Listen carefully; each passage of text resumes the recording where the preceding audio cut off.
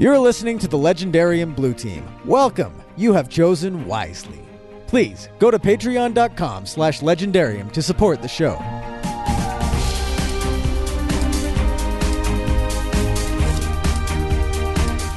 I'm not sure I'd call him evil. I would call him a son of a buck. I would certainly not call him. That's because you hail from the Jurassic. That is because I hail from the Jurassic period. Thank you for reminding me how old I am.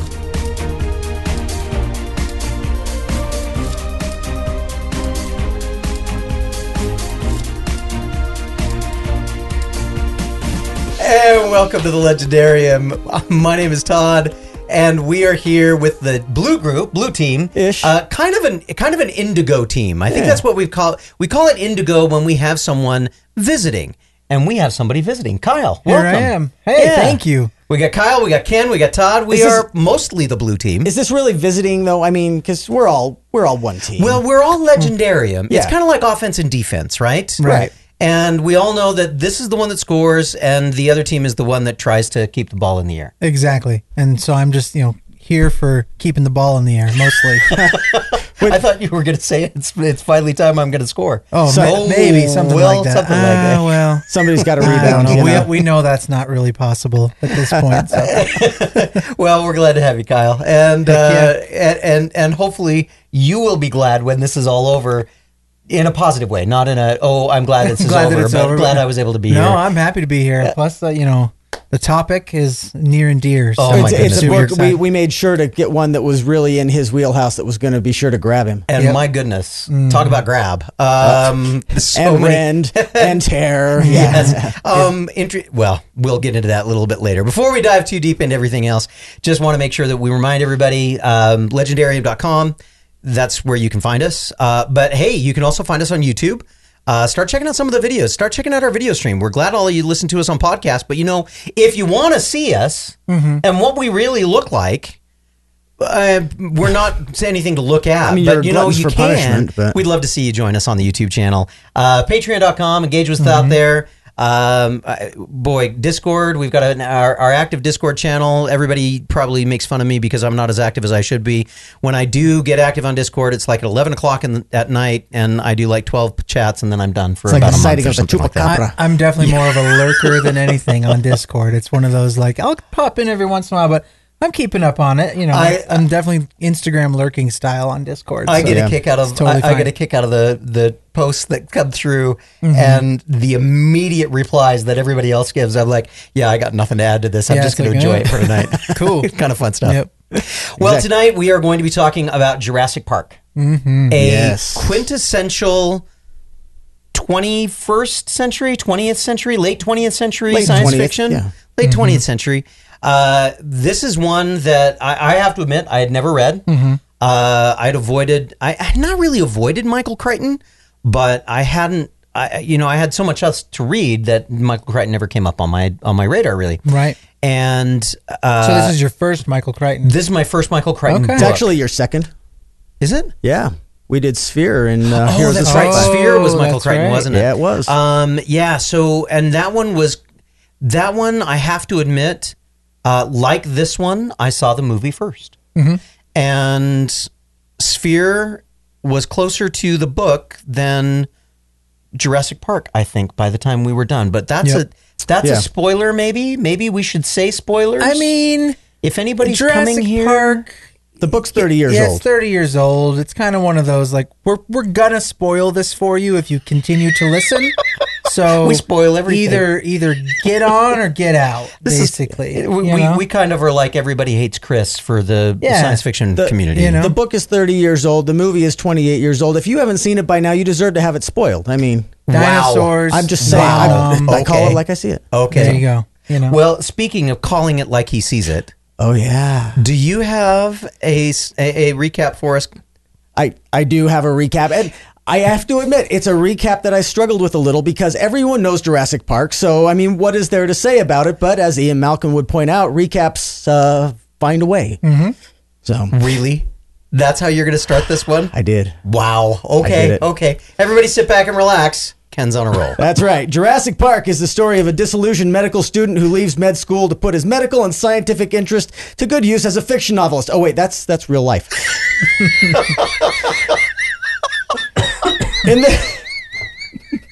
I got him. Got him. Oh my goodness, got him. I'm trying to think. Is that Woo? Well done. In this case, the novel centers around an eccentric billionaire who decides to use revolutionary game-changing advancements in cloning and genetics to create a theme park that harkens back to a simpler age, specifically the Jurassic Age. Kind of like Walt Disney, only with dinosaurs. Real dinosaurs. Like huge, pants-pissingly scary dinosaurs. And in between discussions about the merits of scientific ethics and good old-fashioned American capitalism, crazy billionaire brings to town cool archaeologist Sam Neill, Laura Dern's cute botanist colleague, and quirky mathematician by the name of Jeff Goldblum. Something like that. I might have seen the movie. You might have seen the movie. He wants them to check out the park and sign off that it's great for adults, fun for kids, including his granddaughter, who is amazingly even more annoying in the book, all while appeasing the lawyers, game managers, and scientists. It's a solid plan until Newman shuts down the power systems, including the security fencing.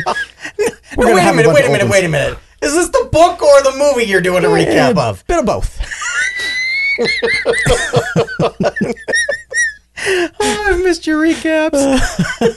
Just to see Todd's face. I love it.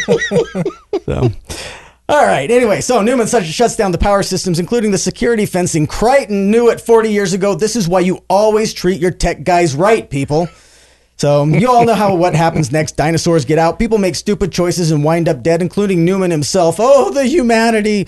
Play stupid games, win stupid prizes, folks. Somehow the dinosaurs are even more scary on the page than they are on the screen, terrorizing, stalking, rending, and clawing. You know the rest. Most of the crew staves off extinction. Power and order are restored.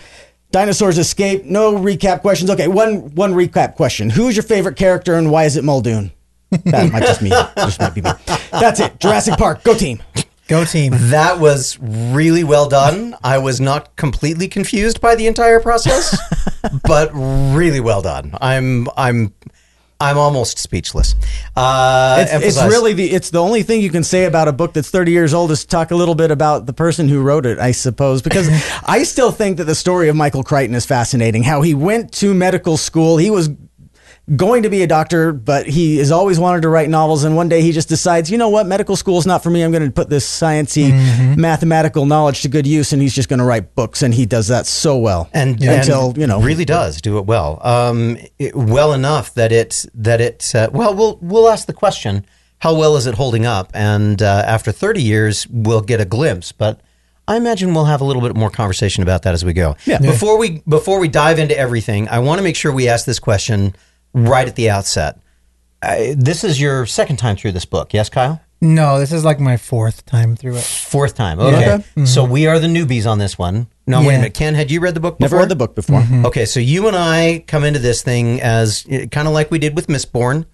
Completely. I knew absolutely nothing of Mistborn when I went. I at least had seen the movie a gazillion times. Yeah. Going into this book, so I kind of knew what to expect.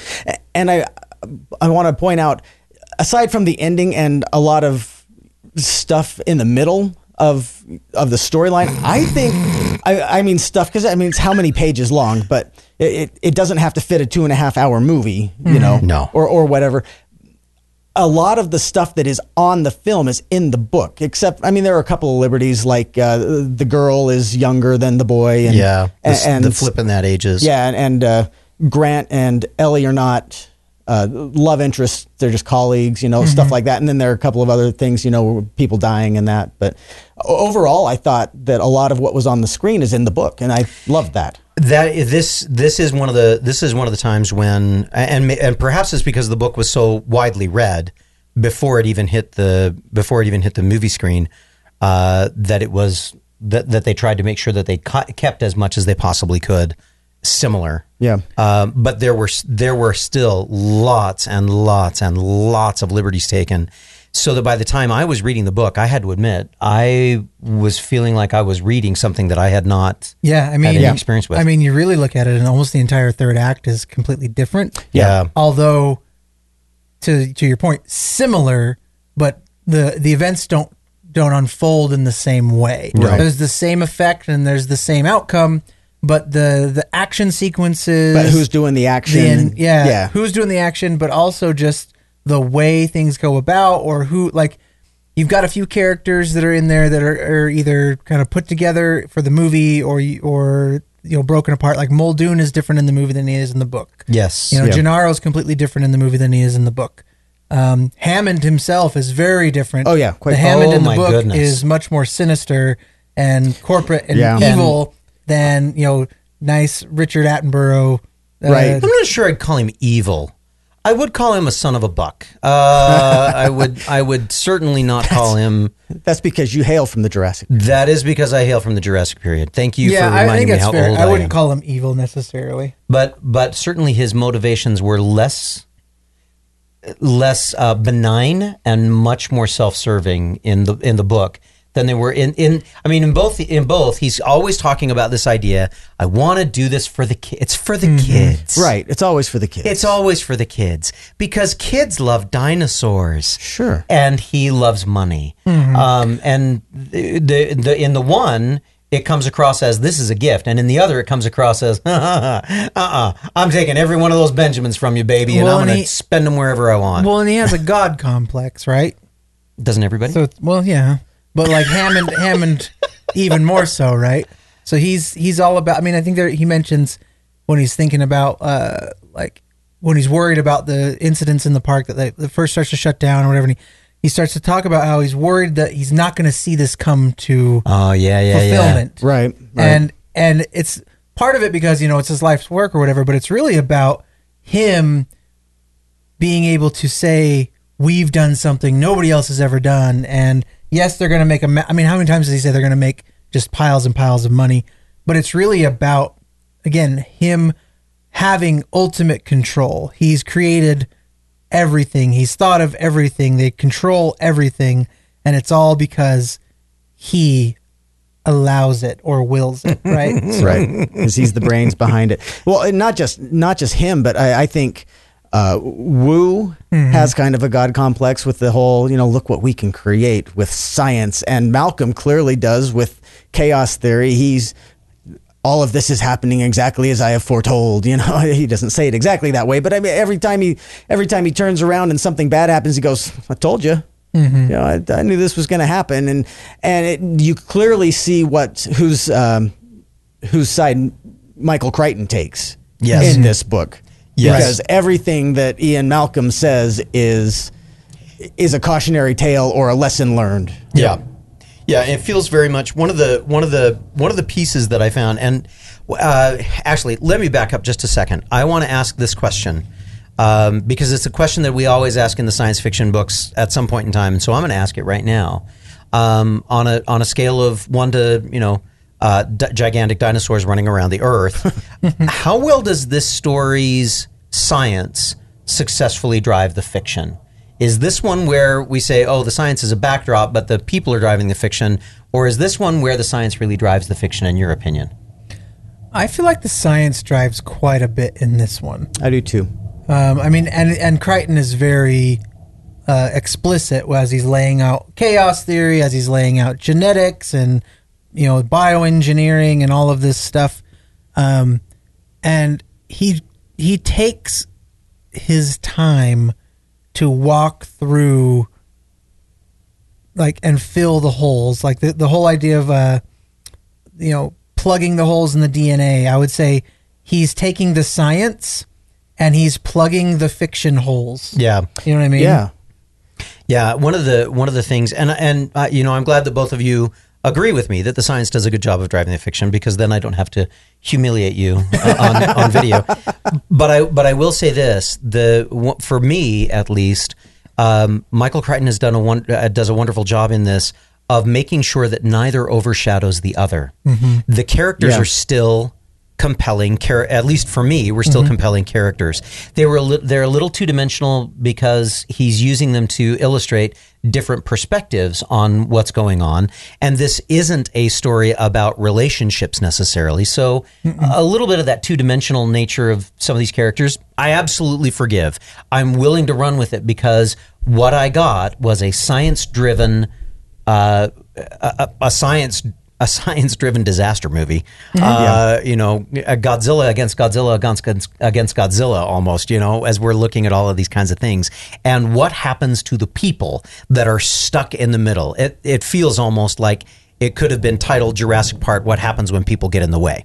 Almost. You know, and obviously it wasn't, but, you know, a few people get in the way, like a lot of people get in the way. Well, and they all make questionable decisions that almost you think might be human nature in terms of things like big scary teeth, run that way. No, don't run that way. Stay right where you are. Stop, just be, you know, and inevitably, I mean, isn't panic the driver of a lot of bad decisions? So. That should be a t-shirt. Panic and tequila. Drivers of bad decisions. There you go. And, you know, take your choice. I think the one might have helped more than the other in this case. Probably both. Good helpings of both. Either that or, what was it? Ice cream? The ginger ice cream? Yes. Yeah, maybe. That doesn't sound good to me, but You know, it really doesn't. no. I've had ginger on lots of things. Most of them have been fish related with my sushi. Okay. But never, ever in ice cream. No, Yeah, that that sounds like a terrible idea. If any of you out there have ginger in your ice cream and you think it's the most wonderful thing, let us know. Yeah, but validate don't bring it. it to a party. but at least Because validate it. You are a minority. So let me ask this question. Do you buy the idea that every scientist is a Machiavellian huckster waiting for his opportunity to strike it big on the stupidity of the rest of the planet? No. I Kyle, you're not sure? I don't buy that, but only because you said all, or because you said every.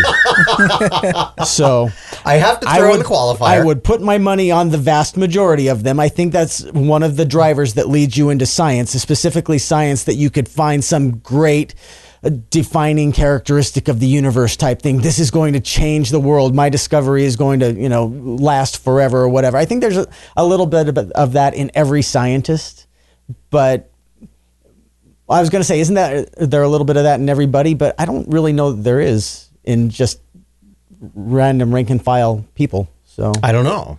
But Kyle, what do you think? I don't know. I mean, I actually probably agree with Ken more. I'm like, I like to think like, oh, everybody wants to capitalize on their moment or whatever, but like, maybe not. There's some people that are just genuinely in for the curiosity and the knowledge and stuff. You know, the interesting thing for me was as we were laying out these two different kinds, and for those who don't know, I have a bit of a science background. I'm a little bit of a science geek, not just a science fiction geek, but a little bit of a science geek. Two of my uncles were chemical engineering. One was a chemical engineering professor. One was a chemistry professor. So I got, for fun, one year, we pulled Stretch Armstrong apart. Okay. And when he came apart, we decided to find out what the goo inside was made of by experimenting with it on my grandmother's stove. There are some stains in that building that never went away, but that's a different story. So when I was reading that piece, I was saying to myself, okay, as he goes through and he talks about Wu trying to, you know, figure out, no, I don't want to go into research, and Hammond coming along and saying, nobody wants to do research anymore. What you really want to do is you want to get into applied stuff. You want to do all of these things on the applied side. And you want to make dinosaurs. Why don't you come with me and make dinosaurs? And I have to sit back and say, you know, I'm not so sure I'm disagreeing with it, but I'm not as convinced of it as Michael Crichton seems to be, at least in this book. Right. It feels more. It feels very much more. It's a much more nihilistic view of what drives people into science. And he does make the statement at one point. Nobody goes into this because of their desire to discover truth. They go into it because they want to make money. Right. And I think that is a Michael Crichton view of science driving the story. I don't think that necessarily it's a philosophical question that he's trying to get people to talk about, even though we're doing it right here. I think that was just him. Yeah, I would also say it's probably just cultural commentary as well. I think because it's also like, hey, if you want to make any money when you're an adult and have to have a job, you need to be into a STEM program. You know what I mean? Yes. You Which absolutely I've told have to- my kids forever. Yeah. I mean, it's a huge thing, right? And so it could be a commentary on that as well, where it's like that's where money is in applied sciences. Mm-hmm. And so anybody that goes into applied sciences went in it because either they were told to make money, or, I mean, to Todd's point, there are people that I think genuinely are interested in it, but I think the culture of the science community, there's so many people in there because if I'm in a STEM program, I'll make I will money. make money. That's what you get caught up in, right? Yeah, and there is, and certainly it probably bears mentioning that it depends on which field of the sciences that you're in. Mm-hmm. Obviously, if you're going into genetics in the 1980s, yeah, there was every belief that was where the next frontier of discovery was going to be. Of course, this year, that same area is in carbon footprints. And so how can you store carbon? How can you pull carbon out of the atmosphere and do something different with it? I'm sure we have lots of chemical engineering and chemistry professors who are trying to figure out that exact thing and probably make a name for themselves. And Kyle, I love the fact that what you say is that perhaps it's a comment on our society. It's a level 2 issue. And for those of you who aren't familiar with level 1, 2, and 3, trust me, level 1, 2, and 3 is you can look it up. Look it up on our YouTube channel. I was going to say you're going to find plenty of opportunities to find 1, 2, and 3 stuff if you go back through our catalog. And this book is really probably one of the most heavy level 2 books that I think we've ever read. I think so. Probably, yeah. Did you have a favorite character? You said why isn't it is it Muldoon? I like Muldoon. We knew you were going to like Muldoon, of course. Oh, I like Muldoon in the movie too. I mean, when he was played by the Aussie, and the clever girl and all that, which he never got to say. And I'm glad he survived. I'm glad that was one of the changes in the books. That Muldoon gets to survive. I want to bring that up later. Is some of the changes for the books? Yeah, we definitely will. Yeah. But yeah, I really like Muldoon, and he seemed like the only one who was kind of level-headed and practical about what was actually going on immediately in their circumstance. I'm like, yeah, that's a good thing to know, or a good thing to be aware of. So Kyle, what about you? Oh, it's tough. I really like Malcolm's character. He's super obnoxious as a human being, but I really like his character. Yeah. Oh yeah, his character. You're saying Jeff Goldblum is. I mean, I do love Jeff Goldblum, as a human being. but no, I'm the book Ian Malcolm. Yes. I really enjoy his character, and to the earlier point, because I do think that Malcolm is Crichton coming through and giving us his take on stuff. And I love Grant, and Grant is so different in the book than he is in the movie and I love both versions of it, but I really like Grant's character. It's really fascinating how giving an actor and having done a lot of theater, you give an actor a script and that actor comes up with an interpretation for a character, and then all of a sudden it's totally different than perhaps what the author had intended. And this is one of those moments because like you said, the Grant in the film comes across quite differently than the Grant in the book. Oh yeah, absolutely. And I almost think I love Sam Neill. I do too. As an actor, I think he seems like a great guy in real life, but I think the Alan Grant in the book was a more enjoyable character, much more sympathetic. Yes. In fact, one of the pieces that I identified, one of the quotes I identified, Grant liked kids. Yeah, that was the biggest change right there. It was impossible not to like anyone who was so enthusiastic about dinosaurs. Right. And and as I'm reading through not reading, but listening, as I'm listening to the book and it gets to that spot, it says Grant liked kids. I'm like, hang on. This is not what I remember at all. And sure enough, in the movie, it tells this wonderful story about how the kid softened his heart. But no, he had a soft heart to begin with. Right. He was right there with the kids right from the very get-go. Well, and one of the things I love about him in the book too is that not only does he like kids, but he is just a big kid. Yeah. He is living his dream, and he is the scientist we were talking about before. He is in it for the discovery. He is not in it for the money. The only reason he's even in it for the money in the book originally is to fund his research. Yeah, So because he fund wants to dig up more bones. He wants to dig up more dinosaurs. And That's you what he wants to see do. it, and Crichton does such a phenomenal job describing it. You see him act with this childlike, just awe and giddiness when he sees the dinosaurs for the first time, even when he's like under attack. So they they go, they just get done getting chased by the T-Rex down the whole river, and they go behind this waterfall, and they've been through all these traumatic experiences and all this stuff. And he goes in, and he goes into the underground bunker thing, and he gets attacked by a juvenile velociraptor. And he freaks out, and he shoots it with the dart. And the first thing he does is go pull the dart out so that he doesn't overdose the juvenile velociraptor while he's in the middle of Jurassic Park, about to get eaten, probably going to die.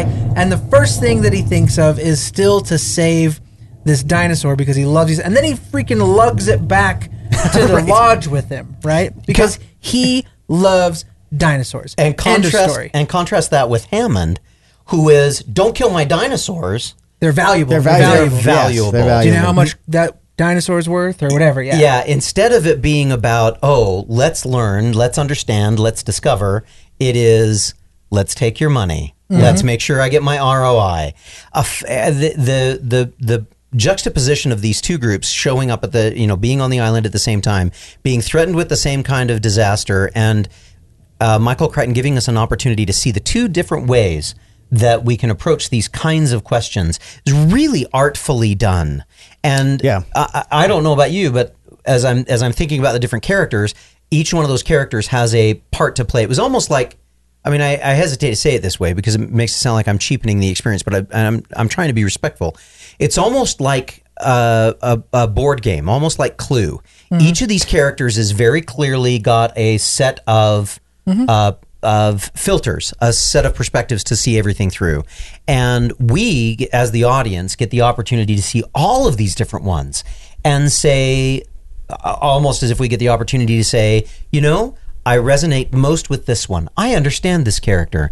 And while, those of us here in this small little group might be saying, Hammond's a jerk. Mm-hmm. I am absolutely sure that there are some friends that I have, and maybe some of you that are listening right now, that are like, no, I totally get Hammond. He's my guy. Mm-hmm. He and were it not for Hammond, we wouldn't have this, and we wouldn't have this, we wouldn't have cars, we wouldn't have planes.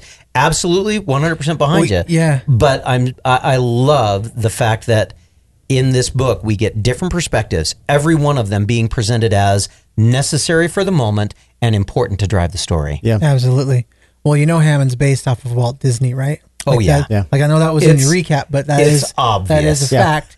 And there is a certain perspective of protecting assets and investments or whatever. But the thing I thought was interesting was you've got these two frames of mind, right? Where you've got Hammond who wants to conserve life because of the value that it brings to him from like an intrinsic value, and you have Grant who wants to conserve or preserve life for life itself. Yeah. Because of this wonder that he's seeing in front of him. Yeah. Yeah, it's certainly entertaining to watch that, or to listen to it or view it, however it is we want to describe it. And certainly I am referencing it more from the standpoint of the book, not from the movie. So let's be clear about that. So let me ask this question. Were there any moments in this book that made you laugh? Because I'm trying to think of them right now, but I keep thinking there were several, but now I have to remember what they were. There was one that my daughter and I, as I'm driving down the road, and I said to my daughter's normally in her iPods, her AirPods. She has her AirPods in, and she's listening to music all the time. She's 16, so I'm not really all that cool, and I'm okay with that because I know that she'll get 19, and I still will not be all that cool, but she'll want more money. So I'm willing to endure. I'm willing to wait. And as we're driving along this one day, I said, "Is it okay if I, listen to my book?" And she's like, "Yeah, it's fine. I got my AirPods in. I'm not paying attention anyway." Right. And we get to the spot where it's talking about the stegosaurs and the fact that they're observing all of the things that the stegosaurs are eating. The stegosaurs are now living in a time that wasn't made for them. The irradiation is different. The oxygen is different. The plants are different. And it said, and the fecal monitor called Autopoop, it examines their feces to find out what problems are. I laughed out loud because the phrase auto poop. It wasn't fecal, it was auto poop. And I laughed, and I said to my daughter, and my daughter's looking at me, she's like, what is so funny? Rewind. And I said, listen to this. And it comes up and it says, and the fecal monitoring system called auto poop. And she busted a gut. Here we are driving down the road. I'm sure people were wondering what in the world is going on. Yet? But we laughed out loud in a book that eventually got to the point where I was like, oh my gosh, how much more can go wrong? To have some of those laugh out loud moments were really, really fun. Can you think of any that you guys remember? I can't think of one specific one, which is kind of sad because I know that there were several times where I that laughed. sick a human being? No, I think I'm just that poor at keeping my notes as I go. Yeah, I mean, I laughed at a few things, but not because they were necessarily funny. I know there were a few, like, I know, Malcolm has a few one-line zingers that come out and stuff like that, but where I would laugh was more like situational, where it was like, oh my gosh, are you kidding me kind of thing, like where Arnold doesn't see the warning on the screen that they were on auxiliary power the whole time. And you laugh because, of course, this is another, I mean, it's a Malcolm effect. They talk about the whole, like, compounding and whatever. But, chaos chain reaction. Yeah, exactly. But you laugh just because of the situational, just ridiculousness of it, of like, they finally got it back online and nope, they don't. And you're like, of course they're throwing in another twist. And so those are kind of the situational, like, funny the absurdity. moments. Yeah. So I have another question, and I don't know if some of our listeners may not relate to this. Gentlemen, I don't know if you will either. Did you ever watch Land of the Lost? Not the movie. All the time. The dinosaur, Seals and Crofts. Yeah. Yeah. Okay. Nope. So Kyle, this won't make any sense. That, The slee stacks and the whole 9 yards. Oh, yeah. So Ken, you remember at the very beginning they have the little song, Marshall, Will, and Holly on a routine expedition. Yeah, Okay, I got it, yeah. So this moment when Grant gets the kids in the raft and they are floating down this raft, and there's the dinosaur behind him. All I heard in the back of my head was that theme song. I'm like, this is exactly what Land of the Lost was about. I just cannot even believe it. That was another moment. While it's not specific in the book, it's more about me on my interpretation. That was another moment I laughed out loud. We probably ought to cut that out. No, leave it in. Oh, man, that's staying. We'll fix it in post. Oh. You're stuck. Yeah, right.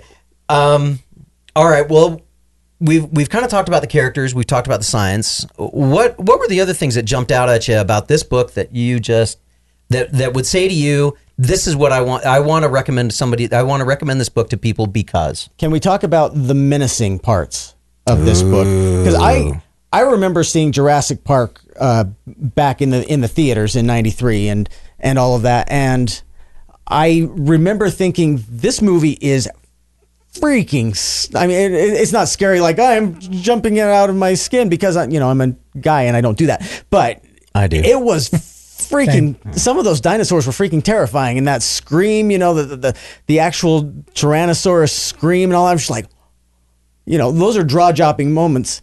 And in this book, there were things that were just even more terrifying in my own mind than were on any screen. I mean, the things with the Tyrannosaurus and the way that not just the Velociraptors, but the I can't remember all of the dinosaurs' names, but the spitting dinosaurs and the and the little ones and all that, how they would stalk the people and. I like the hooting sound of the Dilophosaurs. Thank you, the Dilophosaurs. The little things, yeah. The Dillos. And the chittering of the compies. That scene of the scene at the end where they surround Hammond. The scavengers surrounding Hammond. I was sitting there and I'm reading that and I'm like, okay, this is a tremendous departure from the way that from the way the movie unfolded to the way the book. Yep. Tremendous departure. But I'm watching that, and I'm kind of rooting for the compies at that moment in time. Yeah, after all, and the thing is like the reason it's so great is because Hammond had so many chances throughout the book to make the right choice, and he kept pushing it, or kept blaming someone else, or kept cutting a corner, or denying what was actually happening. And so it really was just like the perfect ending for that. you know? Well, and it came right on the heels of, because I re-listened to that when I was driving in tonight, and it came right on the heels of him finally saying, "Those damn kids. I shouldn't even have brought the kids." Yep. And when the juxtaposition again between Grant and Hammond, Grant saying, "I love kids," and Hammond, these are his own grandkids, for crying out loud. Yep. And he's saying, "I shouldn't even have brought them." And that he kept professing throughout the whole thing that he was doing it for the kids. And it really just nails home that, no, you weren't. You were doing it for you. And then the compies show up. Mm-hmm. What was Newman's actual name in the show? Nedry. Nedry, thank you. I'm like, now I can't remember it, but his death in the book. In the movie, it's almost played off as, oh, that's just a darn shame. Too bad. See, this is what happens when you mess with nature or whatever. In the book, it's like, oh, yeah, it was pretty awesome. That's gruesome. It's much more descriptive and graphic. Yeah, which I loved. Yeah. Loved from hopefully not from a standpoint that you want to see that kind of thing Loved happening. more from a detail perspective. Okay, It felt more thorough. Let's go with thorough. Okay, more clinical. Let's go with that. Yeah. Okay, great. Yeah. Yeah, for sure. No, I mean, I think just the way that Crichton describes certain things. So you get the Tyrannosaur as he goes down into the water, into the lake, and then he looks like a crocodile, and then he keeps describing how that looks and how he swims, and the way that you're getting the play-by-play in a sense that, I don't know, it's hard because there's just enough left out to leave to your own imagination, which ramps up, to your point, Ken, how scary it is. But he's giving you exactly every detail you need to paint the picture around it, and what you're filling in is absolutely the worst version of what it could be, you know? Which, isn't that the way? Yeah. I mean, when you have to fill in for the unknown, that's you fill in with the worst case scenario. The description of and I find myself wondering, and Kyle, when you first saw the movie, had you already read the book? No, I saw the movie when I was 6. Oh, okay. I guess that's like me going to see Jaws when I was 7. That's a whole different story, right? Exactly. Yeah, both of us probably grew up with tainted childhoods in certain ways. You know. Yeah. So I saw the movie when I was 6 and loved it. Loved every minute. I read the book for the first time, I think, when I was maybe 10 or 12, around there. So the reason that I was bringing that up was because I wondered, as I was reading through the book, and it talked about the cry, the high-pitched, the rumbling cry and the roars and all these different kinds of things. Well, since I'd already seen the movie, all 3 movies, and had the opportunity to kind of put a sound in my head already for 4 movies, I guess it is now, 5. right? Is it 5? Yeah. 5. Is there 5 movies? 5. Number 6 coming out sometime. Well, right? yeah, okay. Anyway, well, 5. Wow, considering that all of those people actually didn't survive. Which I was going to say, I got stuff about that. The interesting thing is I had that sound already in my head, so I couldn't make it up. Right. I wonder, and maybe I need to find somebody who read the book first and then saw the movie and say, which was more terrifying, what you thought it was going to sound like or what it finally sounded like? And did they match closely enough that you went, oh yeah, they nailed that? Because in some different literature that I read, they try to describe the vowel sounds that are made by the cry, and high pitch to low pitch, and warbling and all these kinds of things. In this one, he gives just a little bit: the chittering of the compies, the roar of the dinosaurs. He gives these different pieces: the wheezing of the Dilophosaurs, and the clicking. For the velociraptors before they make all claws, all of it. So he gives these pieces that are very, very clear, very, very distinctive, and then like but you said, ambiguous Kyle, enough. Yeah, you fill in the rest and make yourself as freaked out as you possibly can be. I wonder if people, when they that they said, "Oh yeah." Do you know what the secret ingredient to the Tyrannosaur roar is when they sound mixed it? No. So there are three sounds in the Tyrannosaur roar, and fact check me on this. I might be forgetting. There might be another one, but from the behind the scenes, 3 sounds. There is a lion's roar. Yes. a crocodile, Okay. roar or growl or whatever you call it, and a baby elephant. I would believe that because it's the high-pitched Yeah. piece of that made it so terrifying to Which me. is like knowing that it's a baby elephant almost makes it even that much more like, ugh. I wonder if they did that because of the small elephant that they had in his Could be. I don't know. as an Easter egg of Right. sorts. Yeah.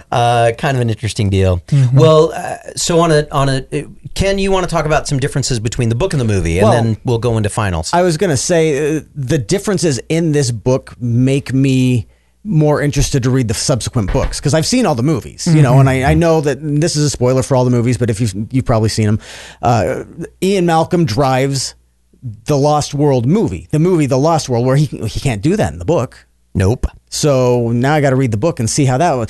He goes to see John Hammond before he goes to the second island. Oh, we can't do that now. You know, the later movies, 20 years later, Wu is creating new dinosaurs for this new Jurassic World. Well, that can't happen now. So Because he's dead. because he, you know, all of these characters who play major roles in the movie franchise now can't play any role in the book series. Now I'm like, oh, I'm very interested to continue reading now just to see what happens. Yeah, and the thing that I think they almost completely skip out on in the movie, other than just the quick touch on it because it's pivotal, but they don't go into it, is the corporate espionage that sets up the whole thing. Yeah. Yes. Right?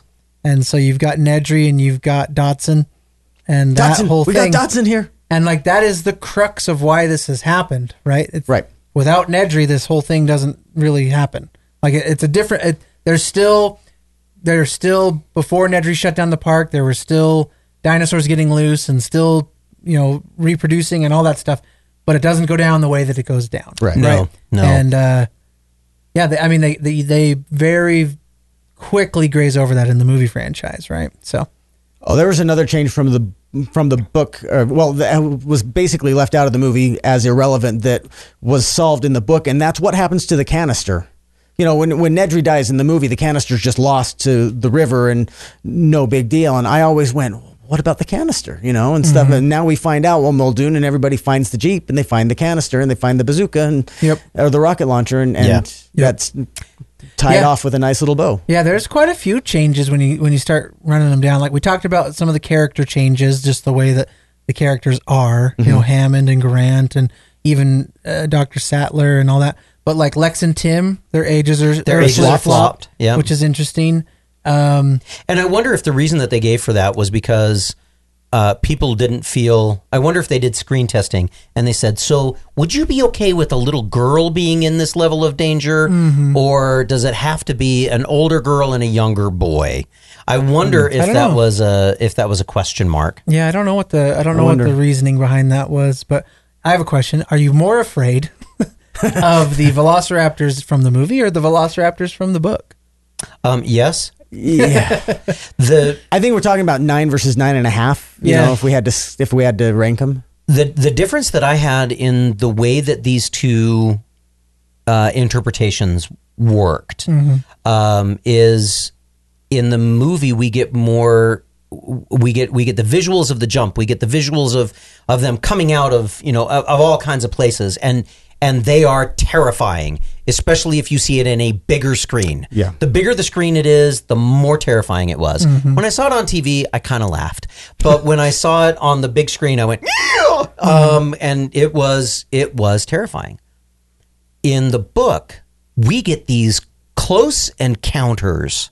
I'm thinking specifically of the one at the end where Ellie releases the juvenile velociraptor that was in that was the last one of the hatchlings in the building, and she releases it so they can follow it to wherever the other ones are, and while she's pulling the radio collar off, an adult comes over and nudges against her leg, and all this kind of stuff, and I'm like, those are the kinds of things that that's terrifying to me. Yep. That's where when Muldoon says, "Yeah, well, most likely hit you with the shock stick. It's going to make you loosen your bowels and all this kind of stuff." And I'm thinking, I'm going to loosen my bowels if a velociraptor walks up and nudges me. 100%. That was crazy. Absolutely. And that they are so methodical. In the book, we get that picture of the velociraptors are teasing Ellie while she thinks that she's teasing them. You Right. really get the sense of intelligence Yes. with the Velociraptors yeah. in the book. And I mean, they display it in the movie to a certain effect, but you really get a whole nother level of that in the books. Yeah. And just the idea of like, they're breeding, they're on the boat, they're headed to the mainland. That was another thing that all was stuff. totally different it completely left out of the movie was the Velociraptors getting on the boat. Yeah. And that all of this was driven not so much that they needed to get out of the park, but they needed to get out of the park before the boat hit mainland. Right. And that level of Well, you want drama? Just add in a ticking clock. yeah, Absolutely. and masterfully done. But isn't it interesting? We don't get to touch that on this one, but we'll come back and we'll get it on the next movie, I guess.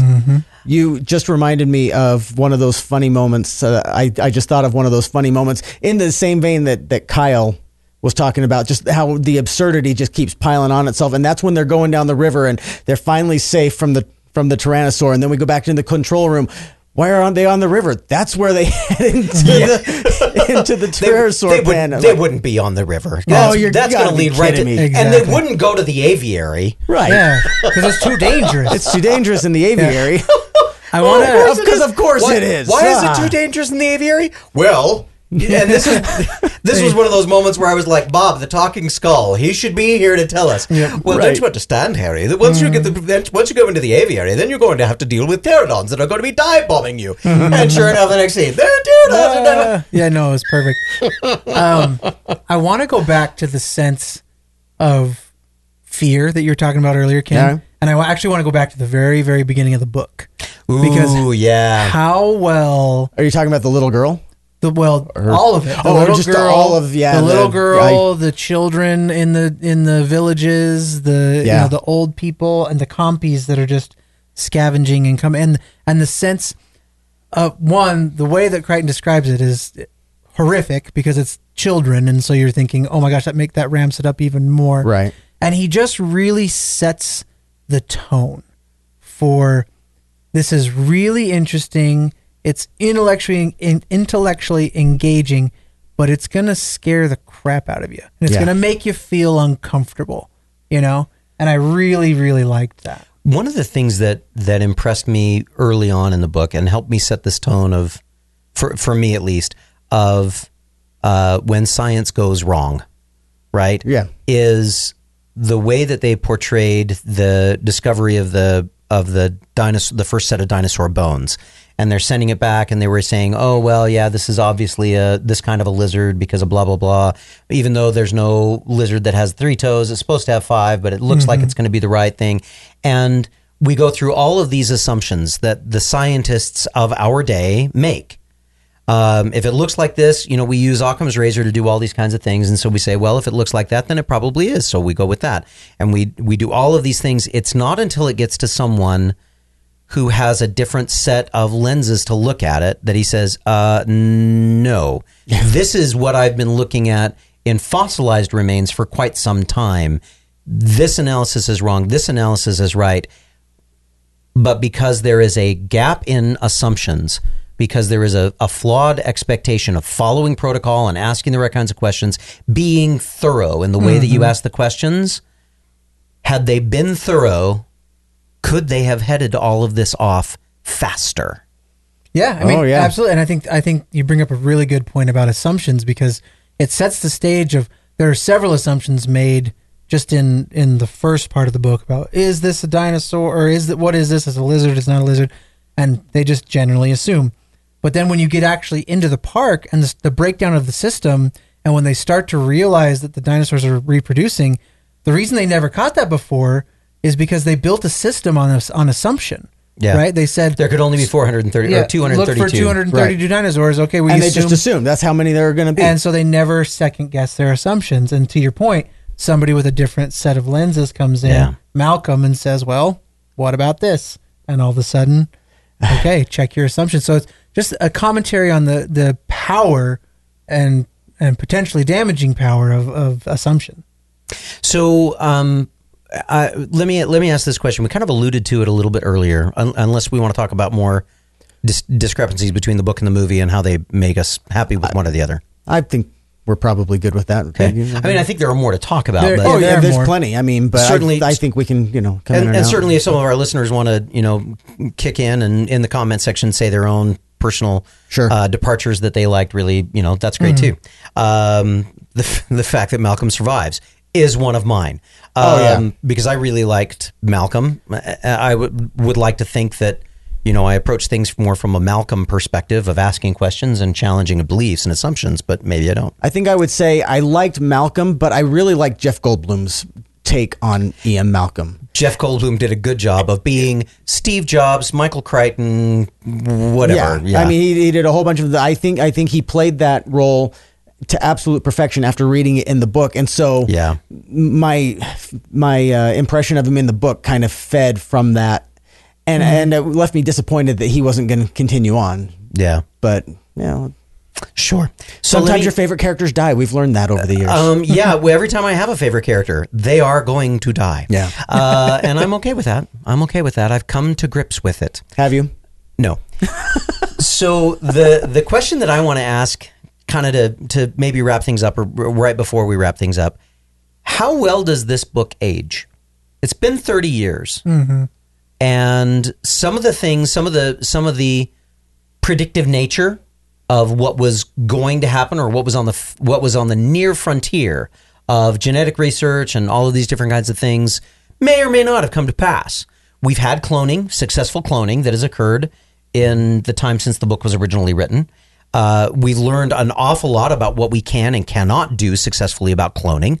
We've also learned an awful lot about what we're comfortable and not comfortable doing with genetic research. Stem cell research has changed just about everything on the conversation about human cloning and about how we would approach some of those genetic engineering pieces. And along with the advent of trying to identify genetic markers for different kinds of diseases, there's been a lot that has happened that has not necessarily happened exactly the way that Michael Crichton was putting it out there. So to that extent, maybe it doesn't age as well as he would have hoped. But does the book, in your opinion, has it aged well? Yeah, I mean, I feel like the themes are ever present. So one of the main themes is man versus nature, right? One of the other main themes is the dangers of technology. And we talked about assumption and greed and things like that. But I think one of the things that stood out to me quite a bit were this theme of control. Yeah. The idea of control, and that no matter Specifically controlling nature.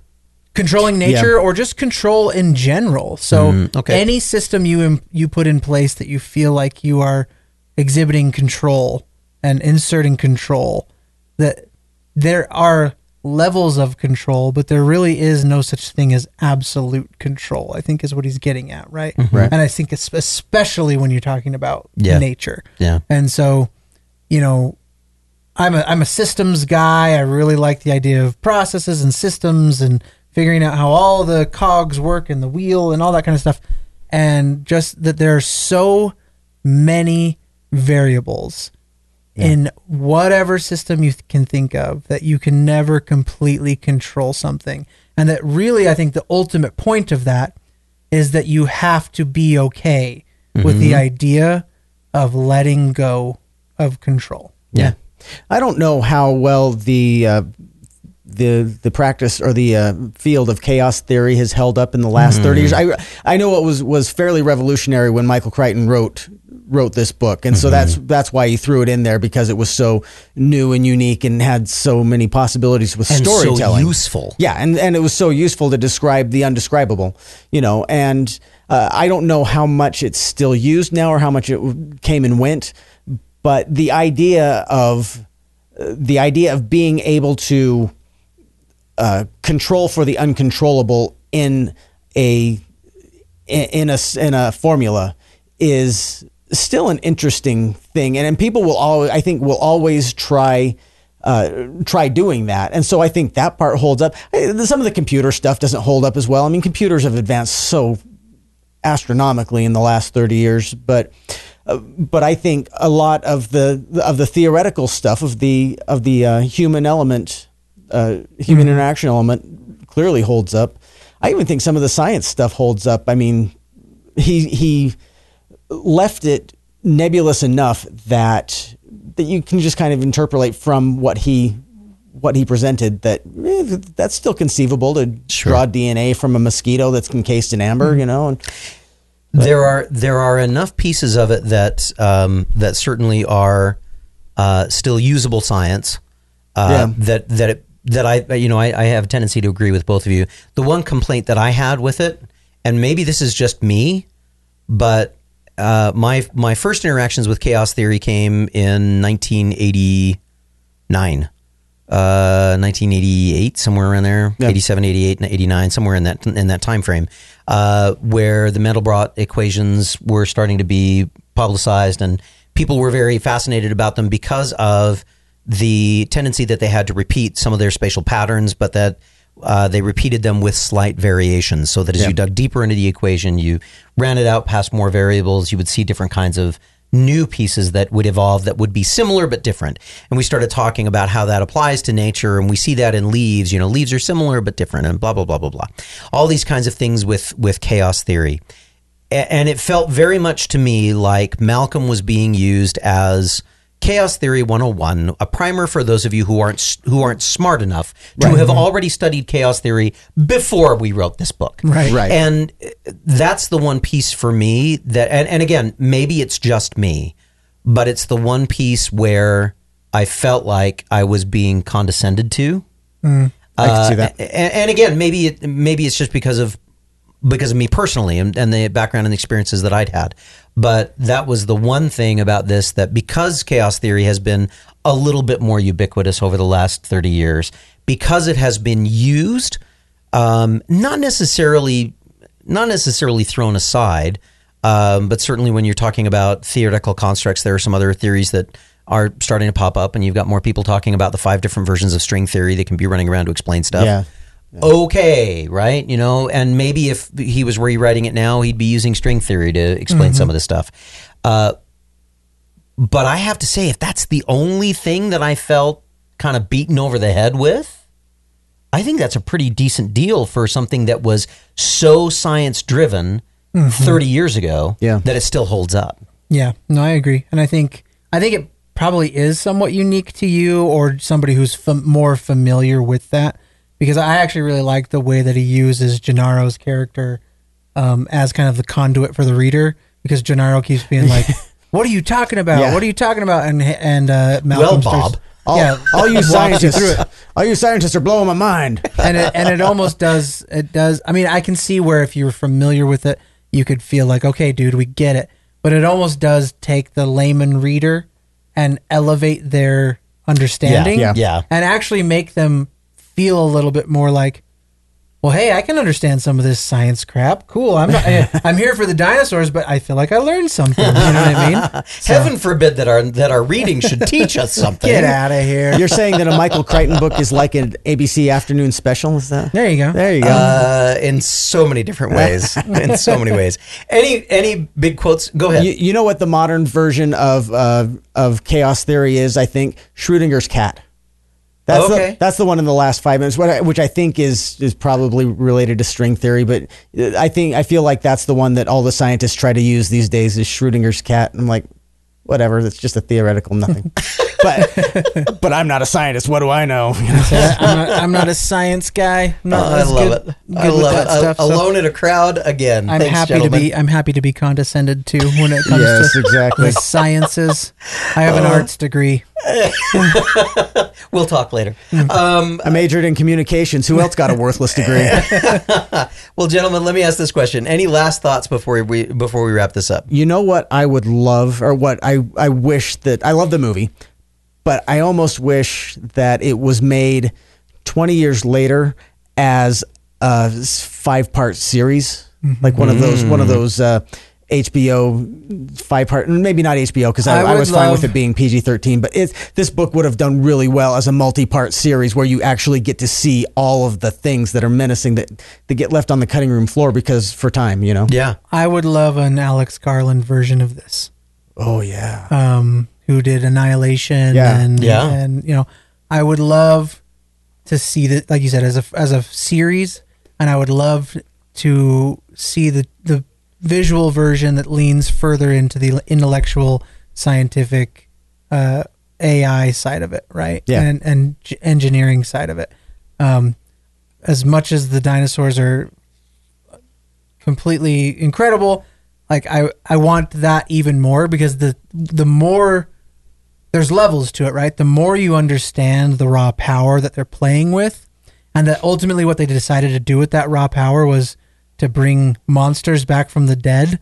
Like, this is a Frankenstein story, right? Yes. Yeah. And I would love to see them take their time with it to get into some of these deeper character motivations. Yeah. Why is it that Henry Wu lets himself be seduced by Hammond? Because Wu starts out as he really, like, the way that I would describe Henry Wu is the way you describe almost every English major, where it's like, what are you going to do with English? You're going to be a teacher, and Wu's kind of like, well, what am I going to do with all these, this genetics degree or whatever?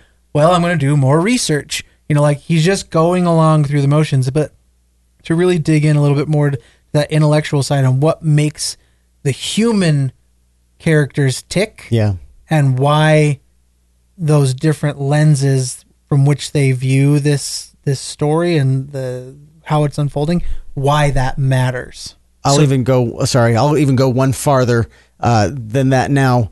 As much as I love Chris Pratt riding a motorcycle with velociraptors, I think this is what they should have done as the reboot to Jurassic Park instead of Jurassic World. I do feel like the psychological horror that is Jurassic Park, the novel, is much more compelling than the blockbuster action movie. Yeah. Although the blockbuster action movie is my favorite movie ever, and I love dinosaurs. Give me all of it, but give it to me in the psychological horror package. Yeah. So wait a minute. I have to go back to one thing that you just mentioned with Wu being seduced away from the pureness of his life. Are you saying that Hammond is Darth Vader or Palpatine or the devil? Which one? I mean, aren't they synonymous? Okay, just checking. Just checking. Have to bring this back to Star Wars some way or shape or form. Somehow. Right? Yeah. Somehow. So I want to. There was one that I wanted to. There were three really good quotes that were all Malcolm's, and I'm not gonna read all three of them. But they for me they were a really beautiful statement about really some assumptions that we make about our own lives. And this is the one that I want to leave you guys with. Linearity is an artificial way of viewing the world. Real life isn't a series of interconnected events occurring one after another like beads strung on a necklace. Life is actually a series of encounters in which one event may change those that follow in a wholly unpredictable, even devastating way. As I was reading this book, and as I was, pulling some of these pieces in and saying to myself, okay, I see where he's going, I had to ask myself, okay, not from a standpoint of what lesson can I learn and all of those kinds of things, but more from a standpoint of how do I want to take, is there a level 3 piece for this for me? And for me, the level 3 piece was, and I'm not saying that anybody else should, but I know for me, this was it.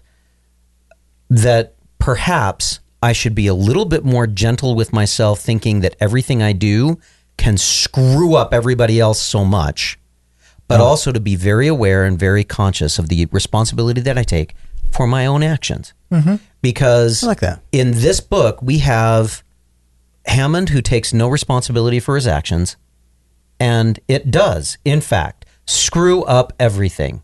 Yeah. And we have Malcolm who keeps trying to remind everybody to take responsibility for their actions. And even though he's trying to do that as best he possibly can, he still winds up, losing the battle and on the temporary level, but gives us all and gave everybody there something to think about as to how dare you presume to be more than human when you can't even control all of the events in your own life, and yet you think you can do this? So, food for thought. It's my own Zen moment in the midst of all of that stuff that was going on. Hopefully that was useful. If it wasn't useful, that's okay. We'll come up with something next time. And gentlemen. Todd didn't cry once. Dang it! You know what? I did not cry at all in this book. I did not cry at all. We found it. We've found the That's key. a wrap. Give me a book with Legendarium is dinosaurs, and I will never cry. Oh, looks like it was a good show to go out on. I say done. It was good, but you know, we'll have to shut her down. Ladies and gentlemen, Would you please shut down the system? yeah, well, we run out of power, I'm sure. Have a great night.